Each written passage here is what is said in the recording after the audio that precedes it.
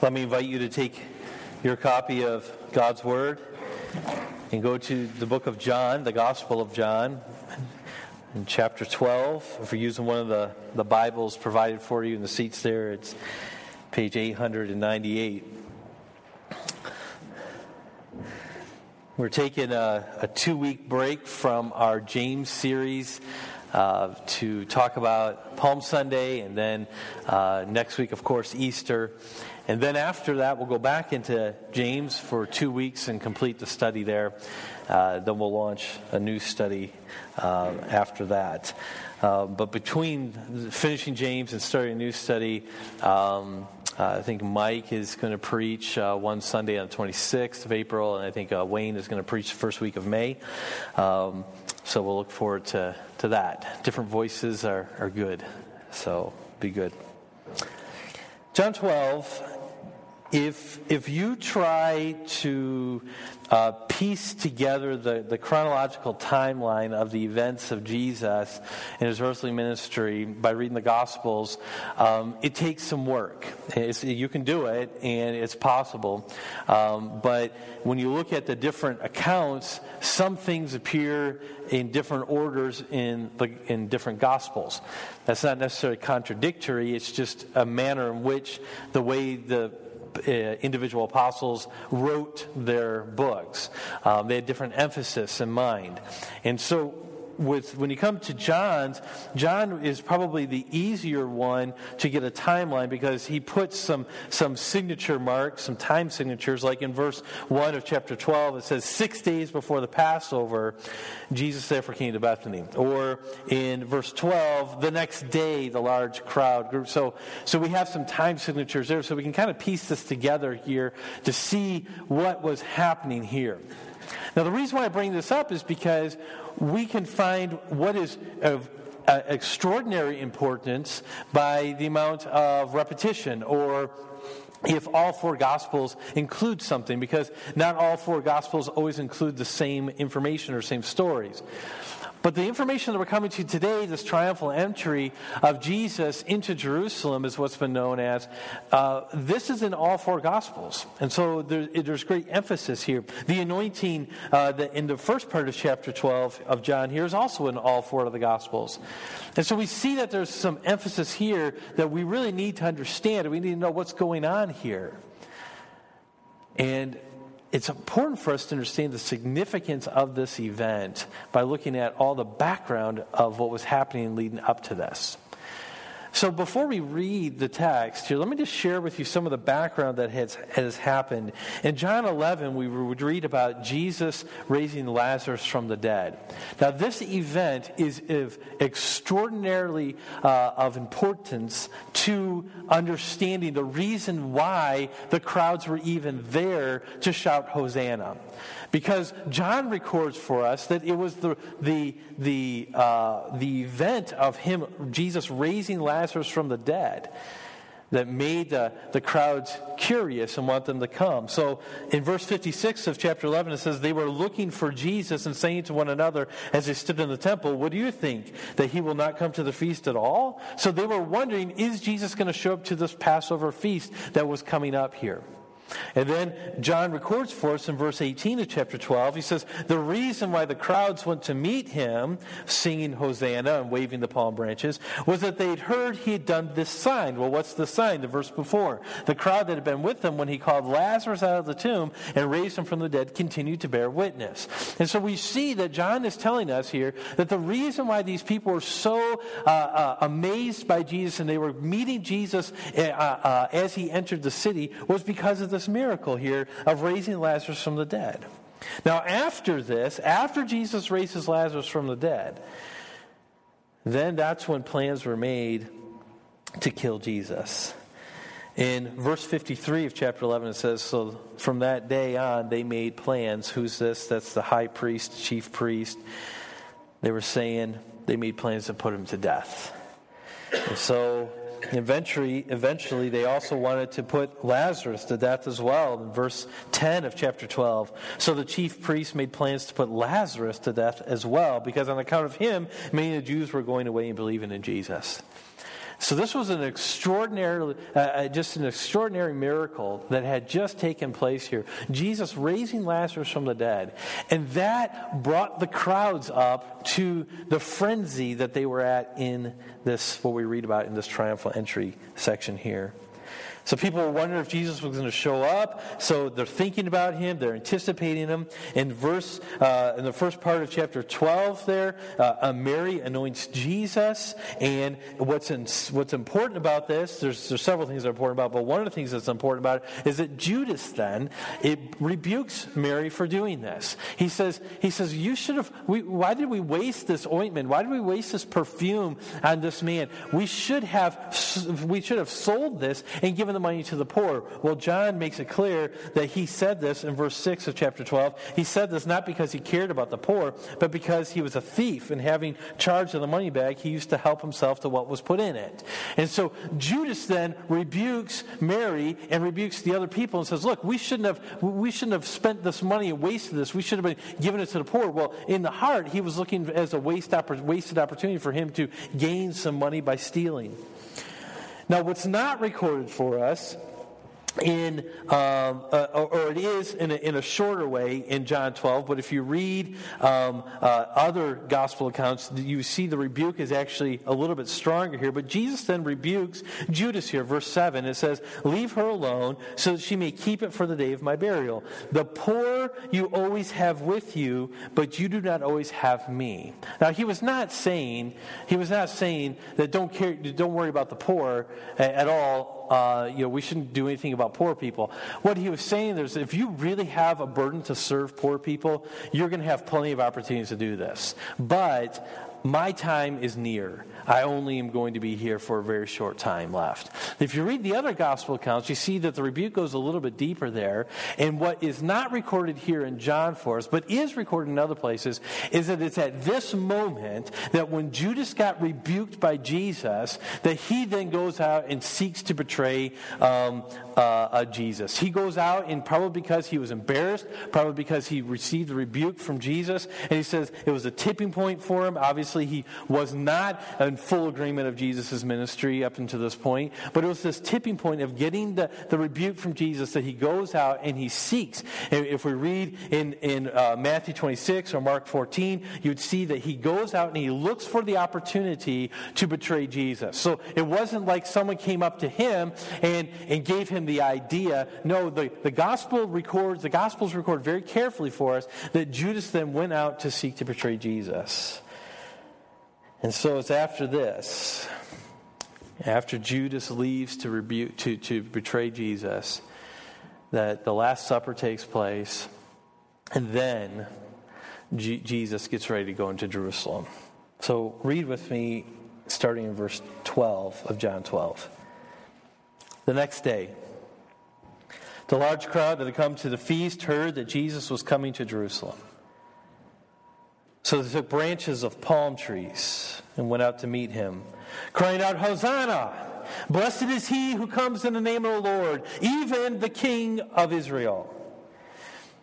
And Jesus found a young donkey and sat on it, just as it is written, Fear not, daughter of Zion, behold, your king is coming, sitting on a donkey's colt. His disciples did not understand these things at first. But when Jesus was glorified, then they remembered that these things had been written about him and had been done to him. The crowd that had been with him when he called Lazarus out of the tomb and when he raised him from the dead continued to bear witness. The reason why the crowd went to meet him was that they'd heard he'd done this sign. So the Pharisees said to one another, You see that you are gaining nothing. Look, the world has gone after him. Parenthetically, I'm going to explain there the force of what the Pharisees said there. It was almost that they were arguing with each other and they were blaming each other. And they were debating back and forth with one another, saying that what you have tried to accomplish here is not being accomplished. And he says the whole world's going after him. Now, among those who went up to worship at the feast were some Greeks. So these came to Philip, who was from Bethsaida, Galilee, and asked him, Sir, we wish to see Jesus. Philip went and told Andrew. Andrew and Philip went and told Jesus. And Jesus answered them, "The hour has come for the Son of Man to be glorified. Truly, truly I say to you, unless a grain of wheat falls into the earth and dies, it remains alone. But if it dies, it bears much fruit. Whoever loves his life loses it, and whoever hates his life in this world will keep it for eternal life. If anyone serves me, he must follow me, and where I am, there will my servant be also. If anyone serves me, the Father will honor him. Now my soul is troubled. And what shall I say? Father, save me from this hour? But for this purpose I have come to this hour. Father, glorify your name." Then a voice came from heaven. "I have glorified it, and I will glorify it again." And the crowd that stood there and heard it said that it had thundered. Others said, "An angel has spoken to him." Jesus answered, "This voice has come for your sake, not mine. Now is the judgment of this world. Now will the rule of this world be cast out. And I, when I am lifted up from the earth, will draw all people to myself." And this is the reading of God's word. May he add his blessing to it. I told you that this scene that we have just read about here, this triumphal entry, was really the beginning of the last week of Jesus for his earthly ministry. It was here that the final plans that had been put into place before the foundations of the earth were culminating and coming together. It was in this moment where priorities began to fall into place. When we come to the end of something, then we realize it's at that moment, a lot of times, we begin to remember the significance of that. We look back and we think of maybe things that we could have done better, or things that we could have improved upon, or things that we should have appreciated more. But here, Jesus had no regrets at the end of his life. But we do see that this was really the beginning of the exit out of this world, and in the process of casting the rule of this world out and lifting up himself, signifying what kind of death that he would have.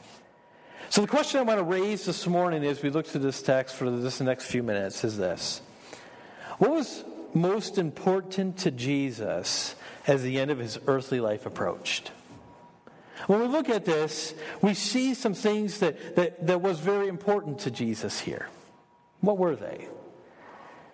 3 simple points this morning. Number 1, fidelity to the Scriptures. Fidelity to the Scriptures. He wanted to be faithful to the Scriptures. He wanted to make sure that the Scriptures were fulfilled. He wanted to make sure that what the Scripture said was followed through upon. And he did this in verse 14. First of all, we see that he came riding on a colt. And this was to fulfill Zechariah 9:9. That quote there that's given in verse 14 is Zechariah 9:9. And it was the prophecy of how the king would come and how the Messiah would come.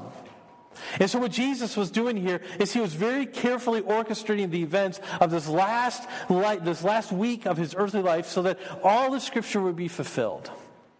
In times past, as we've talked about this particular day, I've taught that Jesus was very carefully orchestrating all the events, even down, I believe, to the colt being tied up there. If in other places, you'll remember that the Gospels record that when he told the disciples to go get the colt there, that he says, if anyone asks you, why are you taking this? Say, the Lord has need of it, and he will bring it to you. I agree with some biblical scholars that believe that Jesus had set this up ahead of time and that was the password, so to speak. And so that when Jesus set this up ahead of time so that when people would go, and he went to the owner of the colt and said, look, people are going to come and get this for me, and to make sure it's going to the right place, they're going to answer when you ask them, where are you taking this? The Lord has need of it. So Jesus was carefully orchestrating these events here, because he wanted to fulfill all of Scripture, because he was faithful to the Scriptures. In the chaos of the events, it could have been easy for him to go his own plan, right? But he remained faithful to what the Scriptures were teaching. He didn't come up with a different plan or a plan B. He was following through. But he was being faithful to the Scriptures. The crowd shouting, Hosanna, was to fulfill the passage that we read just a few minutes ago in Psalm 118, Psalm 118:26.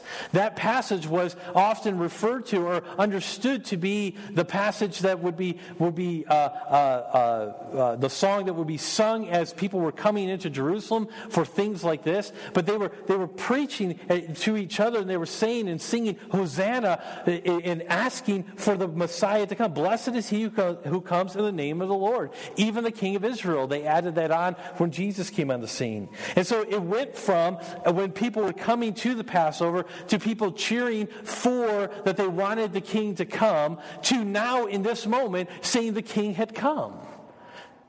And the reason why that they were of the state of mind to believe that Jesus was indeed the Messiah, that this crowd, that they believed that here, was because, according to verse 18, the miracle that he did in raising Lazarus. But again, the point we're making is that Jesus has been carefully orchestrating this to be faithful to the Scriptures. So they would come, and so they would say this to him. And so he made the miracle of raising Lazarus to the dead much more significant than it even needed to become. You remember the story, don't you? Remember when he got word that Lazarus was sick? He got word that he was sick and that he could have come and he could have come and healed him and restored him to health. But remember what Jesus did. He waited. He waited until Lazarus died to go to Bethany, to go to where he was. And remember, this was the complaint that Mary and Martha had, the sisters of Lazarus. They had the complaint. They said, if you would have come earlier, you could have saved him.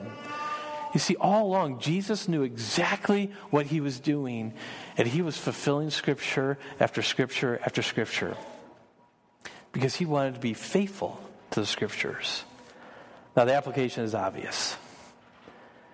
We need to be faithful to the Scriptures. In the last week of Jesus' life, what consumed him was being faithful to the Scriptures and ensuring that all the prophecies were coming true regarding him. After he rose from the dead, remember when he was talking to the people on the road to Emmaus, what did he do? He talked with them. They didn't recognize him. He had hid his identity from them. They're walking. And they said, Jesus basically asked the question, hey, what's new? What's going on? And they're like, you've been living under a rock? They killed Jesus. And at that point, Jesus began to take all of the Scriptures and show them from the prophets, took all the Scriptures and showed them how it all pointed to him. It pointed to the Messiah. He said it all fulfills. This is all of what had to happen. So he was faithful to the Scriptures here. If Jesus was this confident in the Scriptures, I think it should engender confidence in the Scriptures for ourselves. Do we really believe the Bible is true? When we read that God is good, do we really believe that? We do most of the time, but there are moments where that is attacked. And it's usually because of a circumstance. Something that we're going through. A disappointment. Bad news. But Jesus was faithful to the Scriptures all the way to the end. He had a fidelity unmatched by anyone else. And he is our example. So fulfilling the Scripture was very important to him. All the Scripture points to him, as I said. In the final days of his life, being true to the Scriptures was important to him. In the chaos of hero worship or rejection or arrest or imprisonment or beatings, and then the cross that was coming, Jesus remained focused on being obedient to the Scriptures. He would not be deterred. The highs or the lows of life did not deter him from being faithful to the Word. So the highs and lows of our lives should not deter us from being faithful to the Word. Jesus has given us the example here. Jesus is showing us what is important to him, is that the Scriptures would be fulfilled and that we'd be faithful to them, that he would be faithful to them. And so for most of us, it's not a matter of knowing what the Scriptures require of us. For most of you, you know what the Scriptures demand of you, what they ask of you, what your responsibility is to them. It's more of a matter of being obedient to it. Now, we are master excuse makers, are we not? We are people who can come up with 1,001 reasons why we do not have to be faithful to the Scriptures. But we do. In Adult Discipleship Hour, we've been talking about work and sharing the gospel and living out the gospel at work. Been a good discussion. And sometimes I think we get caught up into, we talked about this a little bit this morning, between these two ditches of where we say, well, I'm there to work, I'm not there to witness, and so I need to work hard, and I can't do witnessing on company time and things like that. And then the other hand is we look at being silent, and then the other hand is we bring up the illustration of all the example that one of us have come across at one time in our life or another of someone who is obnoxious with how they witness, and so we really have this two ends of the spectrum here. We have being obnoxious with our witnessing, and we have being absolutely silent. If we were to chart that out there, though, and we'd say, okay, I don't want to be obnoxious and I don't want to be silent, where are we at? I think most of us are closer to being silent than we are closer to being obnoxious. But fear of being obnoxious keeps us from progressing to where we need to be. The Scriptures tell us in 1 Peter that people should ask us a reason for the hope that is within us. How are they going to know to ask us anything if we're not living the gospel out? If we treat world events the exact same way that everyone else does, how are we going to be asked, well, how do you have hope in this? When life throws us a curveball that no one sees coming, how are people going to ask you of the hope that you have if you respond in the exact same way that everyone else responds to it who does not know Christ? You see, we need to live in such a way that people see that there's something different. Now, this is where people get really uncomfortable, because a lot of times at this point of a sermon, then it moves into moralism, and it moves into, well, you just have to do this in order to gain favor with God or something like that. That's not what we're talking about. But what we are talking about is living a life as if God has really indeed changed you. So let's be faithful to the Scriptures. Let's do what the Bible says. Let's tell people about Christ. And we can do that in a way that is kind and loving and gracious and respectful. But do people know of your Jesus? Do they know of him? They should. Be faithful to the Scriptures. That's just one application. Of course, there are many other applications here. In the last week of Jesus' life here, he was very concerned about the Scriptures being fulfilled and being faithful to what they said. And we should do the same. Number 2, following the Father's plan. Following the Father's plan was extraordinarily important to Jesus. In this moment, he could have, or it would have been tempting for me or for you to divert from the plan. Because Jesus' purpose was to die. Verse 27 says, "Now my soul is troubled. And what shall I say? Father, save me from this hour? But for this purpose I have come to this hour."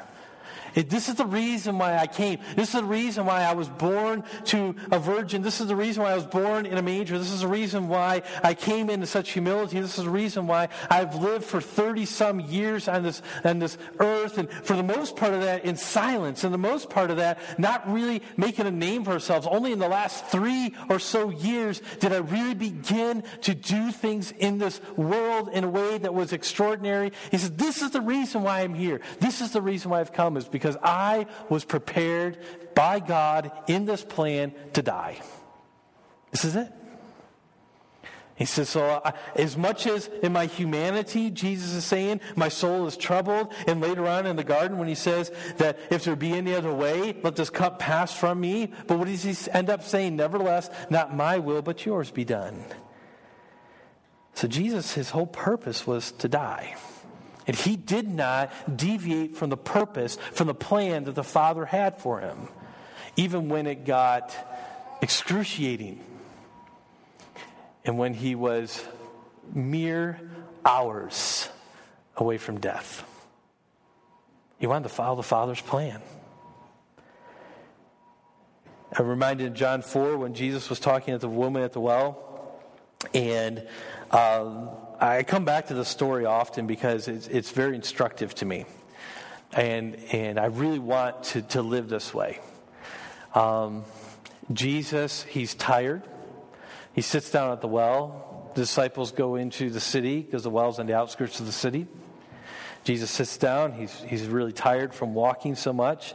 And disciples go into the city. They're buying food for them to eat. In the process, while they're gone, a woman comes to draw water.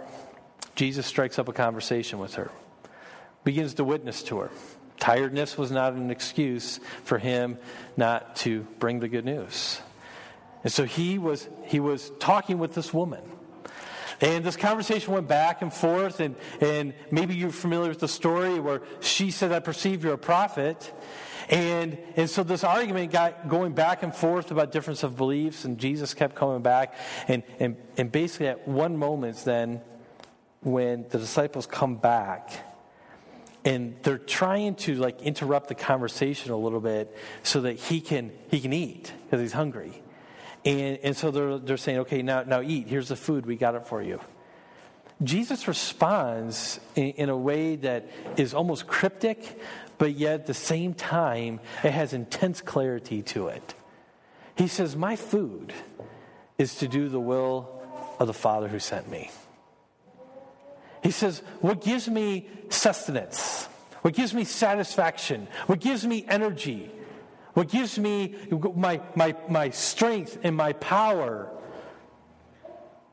that is to do the will of the Father who sent me." See, Jesus is God. We understand that. But he showed us complete and perfect submission to the Father's plan here. And he says, "I'm going to follow the Father's plan." This is what was important to him. The purpose was for him to die. But look at verse 24. It was to bear much fruit in the process of it. So he gives this illustration of a grain of wheat that falls to the earth. And he says if it dies, it remains alone. But if it dies, it bears much fruit. So it goes into the earth, and then there's a harvest that comes out of this. And he says that if I do this, I am going to bring much fruit. And then he gives the illustration for us to consider. He says, "Whoever loves his life loses it, and whoever hates his life in this world will keep it forever." When he says hates, there, it's not the idea of what people term as low self-esteem and things like that. What he's talking about is saying that no, my sights are so set on eternity that I have no real love for this life now, because of what I long for in eternity. He says, "If anyone serves me, he must follow me. And where I am, there will my servant be also. If anyone serves me, the Father will honor him." So Jesus' death was going to bring much fruit. Jesus knew that, and that's why he was following the plan. So in this last few days of his earthly life, as he comes into the city with a bunch of fanfare and people shouting Hosanna and singing praises to him, and in another gospel we see that the Pharisees begin to rebuke and say, "Hey, shut them up." And he says, "Look, if I tell them to be quiet, the rocks are going to cry out." And so in this moment where people are praising him, if it were me, I would want to deviate from the plan. If it were me, I would want to say, "Look, they've accepted me as king, and so I can do much great and much good by being king. Do I really have to die? Do I really have to continue to be rejected?" So in the moment of this triumphal entry, there was this opportunity, if you will, to deviate from the Father's plan, and Jesus would have none of it. He would have none of it. He didn't let the adulations and the adoration of the crowd to deviate him or distract him at all. He said, "I'm going to do the Father's plan. This is why I've come." Verse 27. So again, the application for us is simple. What is God's plan for your life? Some of you are saying, "Well, that's a good question. I don't know." Well, actually, I think most of us know more about God's plan for our lives than we think about. We know that God's will for us is our sanctification. He makes it very clear. Paul wrote that. So we need to be growing closer to Christ. We know that gathering together like this is part of God's plan. We know that praying for one another and with one another and bearing one another's burdens and loving one another and edifying one another and exalting one another and being patient with one another. We know all that's part of God's plan. Are we doing that? Are we doing that to the end? None of us know how long we have. Are we doing this to the end? Jesus knew his time was short, and he said, I'm going to follow the Father's plan until the end. Now, the context where those become the hardest, oftentimes with the people that we love the most. It's hard to be patient with our children. It's hard to be patient with our spouse. It's hard to be patient with our coworkers and our boss. It's hard to seek their interest and not my own, like Philippians chapter 2 tells us to do. That's the will of the Father, is to esteem others higher than yourselves. We've talked about how the kind of the mission and the purpose of our church is to love God, love people, serve the world. We know that that is the Father's plan for us. But what do we allow to distract us? It doesn't always have to be something bad. It could be something good, like people praising Jesus and calling him Messiah. That could have distracted him. But he didn't let it. Because he said, I am about my Father's plan. And what we need to learn from verse 25 is that we need to live a life of dying. We need to be constantly dying to our pursuit of comfort at all cost, dying to our desires. We even need to die to our families. Jesus needs to be supreme. We need to live a life of service because this is what Jesus did. This is why we say love God, love people, and then serve the world. Because it's following the example of Jesus of Nazareth. So what was most important to Jesus as the end of his earthly life approached? Fidelity to the Scriptures, being faithful to the Scriptures, seeing them fulfilled, being obedient to them, following the Father's plan for his life, not being distracted, making sure that he would continue on that path till it was accomplished. And finally, what was most important to him was forgiving sinners. He says, this is the purpose I came to this hour. Now, there's two parts of this text here that I believe gives us this insight here. Now, in John's gospel, we have what seems to be kind of like an odd interruption. In fact, we think probably verses 20 through 26 or thereabouts may have actually happened the next day. It may not have been the same day. It could have been the same day of him coming into the city there on the donkey. But we have this kind of interesting insert here that only John records about these Greeks coming to Philip. In verse 20 it says, now among those who went to worship at the feast were some Greeks. So they came to Philip, who was from Bethsaida in Galilee, and said, Sir, we wish to see Jesus. Now, by Greeks, these were Gentiles. These were not Greek-speaking Jews, which were also called Hellenists. These were Gentile converts here. This would be someone like Cornelius in the book of Acts, or even the Ethiopian eunuch. But these were people who, that when they came to the feast, they came to worship, and Josephus, the Jewish historian, records that people of like this would come often, but there was only a certain point that they could come to in the temple. They could come to the place where the Gentile court was, and then there was a wall. There was a wall of partition. There was a dividing wall, and they had signs on the wall that if a Gentile were to enter into the Jewish area of the temple, that the penalty would be death. Now, if you don't believe that, remember in Acts, or towards the end, when Paul got imprisoned, the reason why that he was thrown into prison was because he was accused of bringing a Gentile into the Jewish court. So that's why they were seeking to kill him. So the Gentile could only go so far. So these Gentiles, they came up to Philip, and maybe it's because Philip had a Greek name, which means lover of horses. We don't know why they chose Philip. Maybe they heard him speak and they thought that he sounded more like them with an accent. We don't know, but they approached Philip. And they said an interesting phrase. They said, Sir, we wish to see Jesus. Now, I got to admit that often this phrase is burned in my mind as I preach and say, Lord, I say, Jeremy, They want to see Jesus. They want to see Jesus. And so this is what their desire was. They wanted to see Jesus. But that word see there has the idea of not just putting their eyes upon them. They didn't want to just get a glimpse of Jesus. The idea there is that they wanted to interview him. They wanted to be close to him.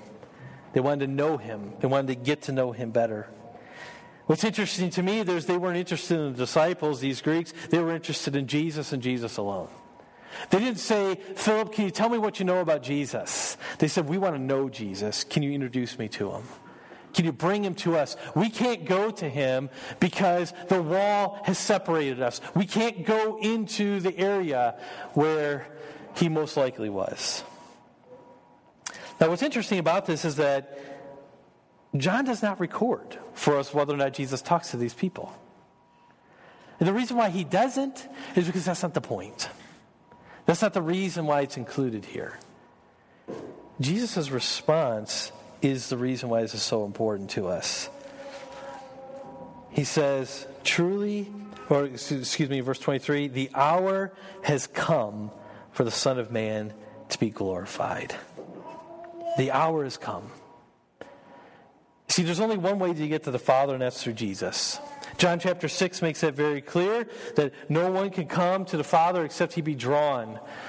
John chapter 6, 37, 65. Also John 14, 6. Jesus says, I'm the way, the truth, and the life. No one comes to the Father but by me.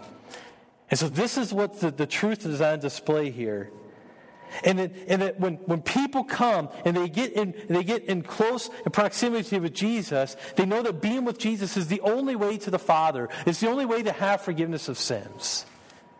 And this is what was culminating here in this moment. Now, I think it's also interesting that being with Jesus changes people. In Acts chapter 4, in verse 13, we see an interesting account here where the Peter and John, they were arrested. This is early on after Jesus' ascension, and so they're standing before the rulers there. And then it says this: now, when they saw the boldness of Peter and John, and perceived that they were uneducated common men, they were astonished. And so the way that Peter and the way that John was answering and the way that they were living their lives and the boldness that they had, they were astonished because they didn't have education. They were just common people. But look what it says here. Luke records for us. It says this: and they recognized that they had been with Jesus. You see, Jesus changed them. Jesus gave them a boldness that education couldn't give them. Jesus gave them a boldness that their heritage couldn't give them, their pedigree couldn't give them. It was being with Jesus that was most important in changing their lives. And so I believe that when these people came to Philip, these Greeks, these Gentiles, they could only go so far into the temple. And they saw Philip and they said, we need to see Jesus because he is our hope. He is our answer. He will save us. He will change our lives. Sirs, we wish to see Jesus. The reason why this is so important here is because Jesus then saw this as symbolic. He says the hour has come. Now, what does that mean? When he says the hour has come, if you take a study, a survey of the Gospel of John, you will see that this hour has come up several times. First, it came up in John chapter 2 and verse 4 when Jesus was at the wedding of Cana. And his mother came to him and said, do something here. And he says what? He says, my hour has not yet come. In John chapter 7, verse 6, he says, my time has not yet come.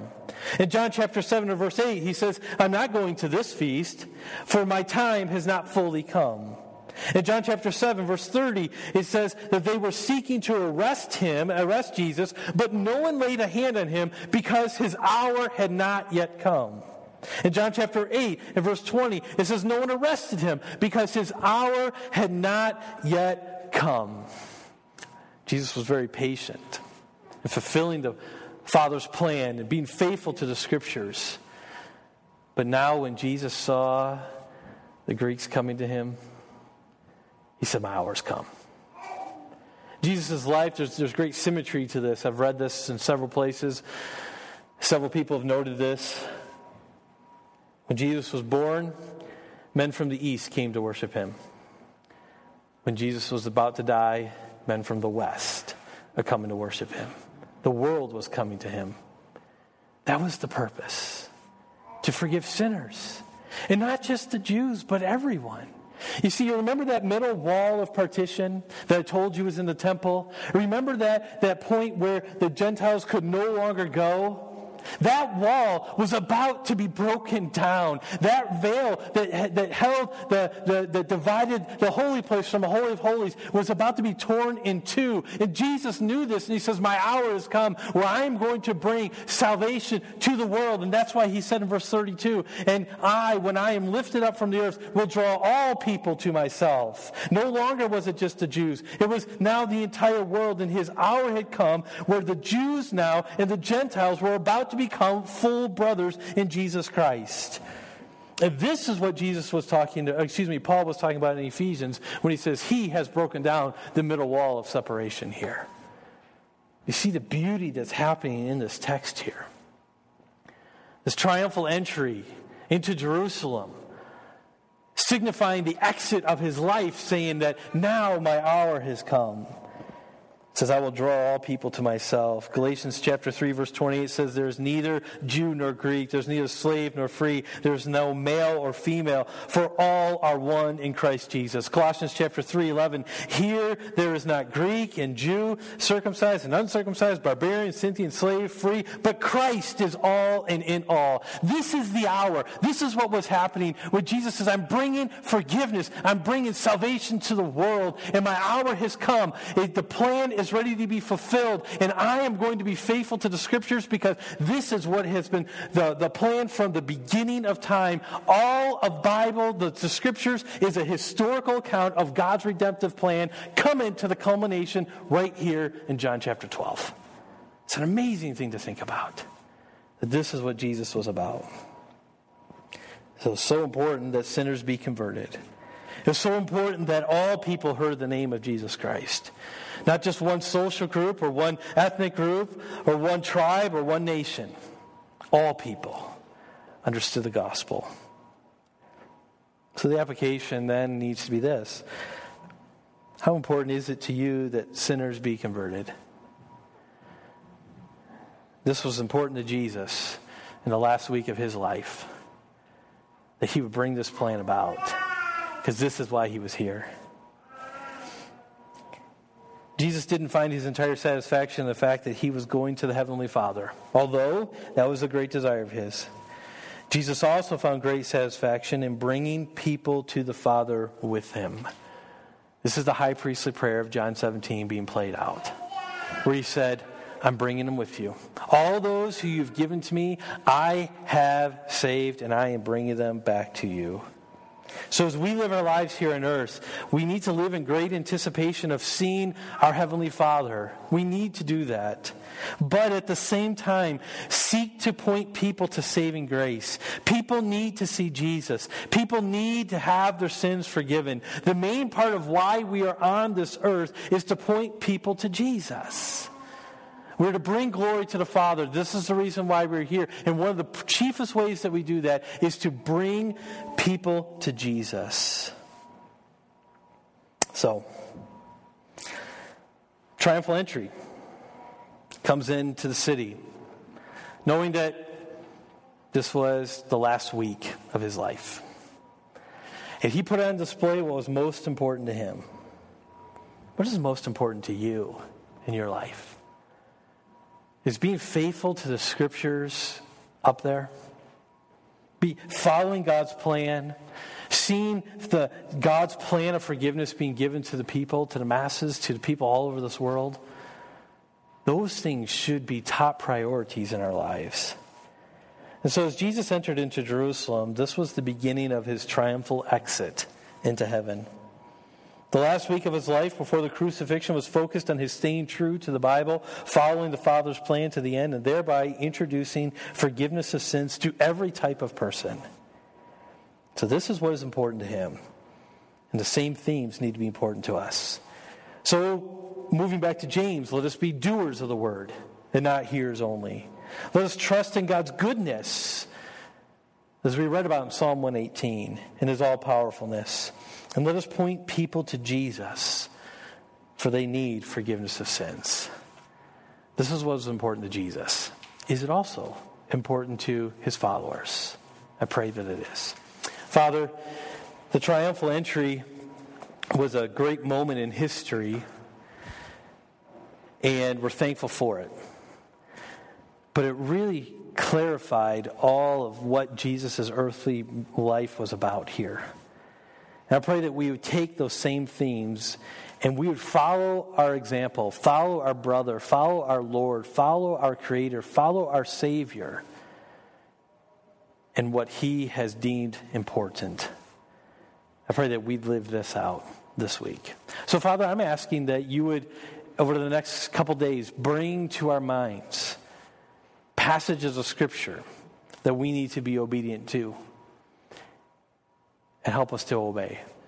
Father, I pray that we would seek to follow your plan for us, regardless of the comfort level, knowing that you are good. Father, I pray that you would instill in us a burning desire to see people experience the forgiveness of sins. Father, I pray that we would be like Jesus. And it's in his name we do pray. Amen.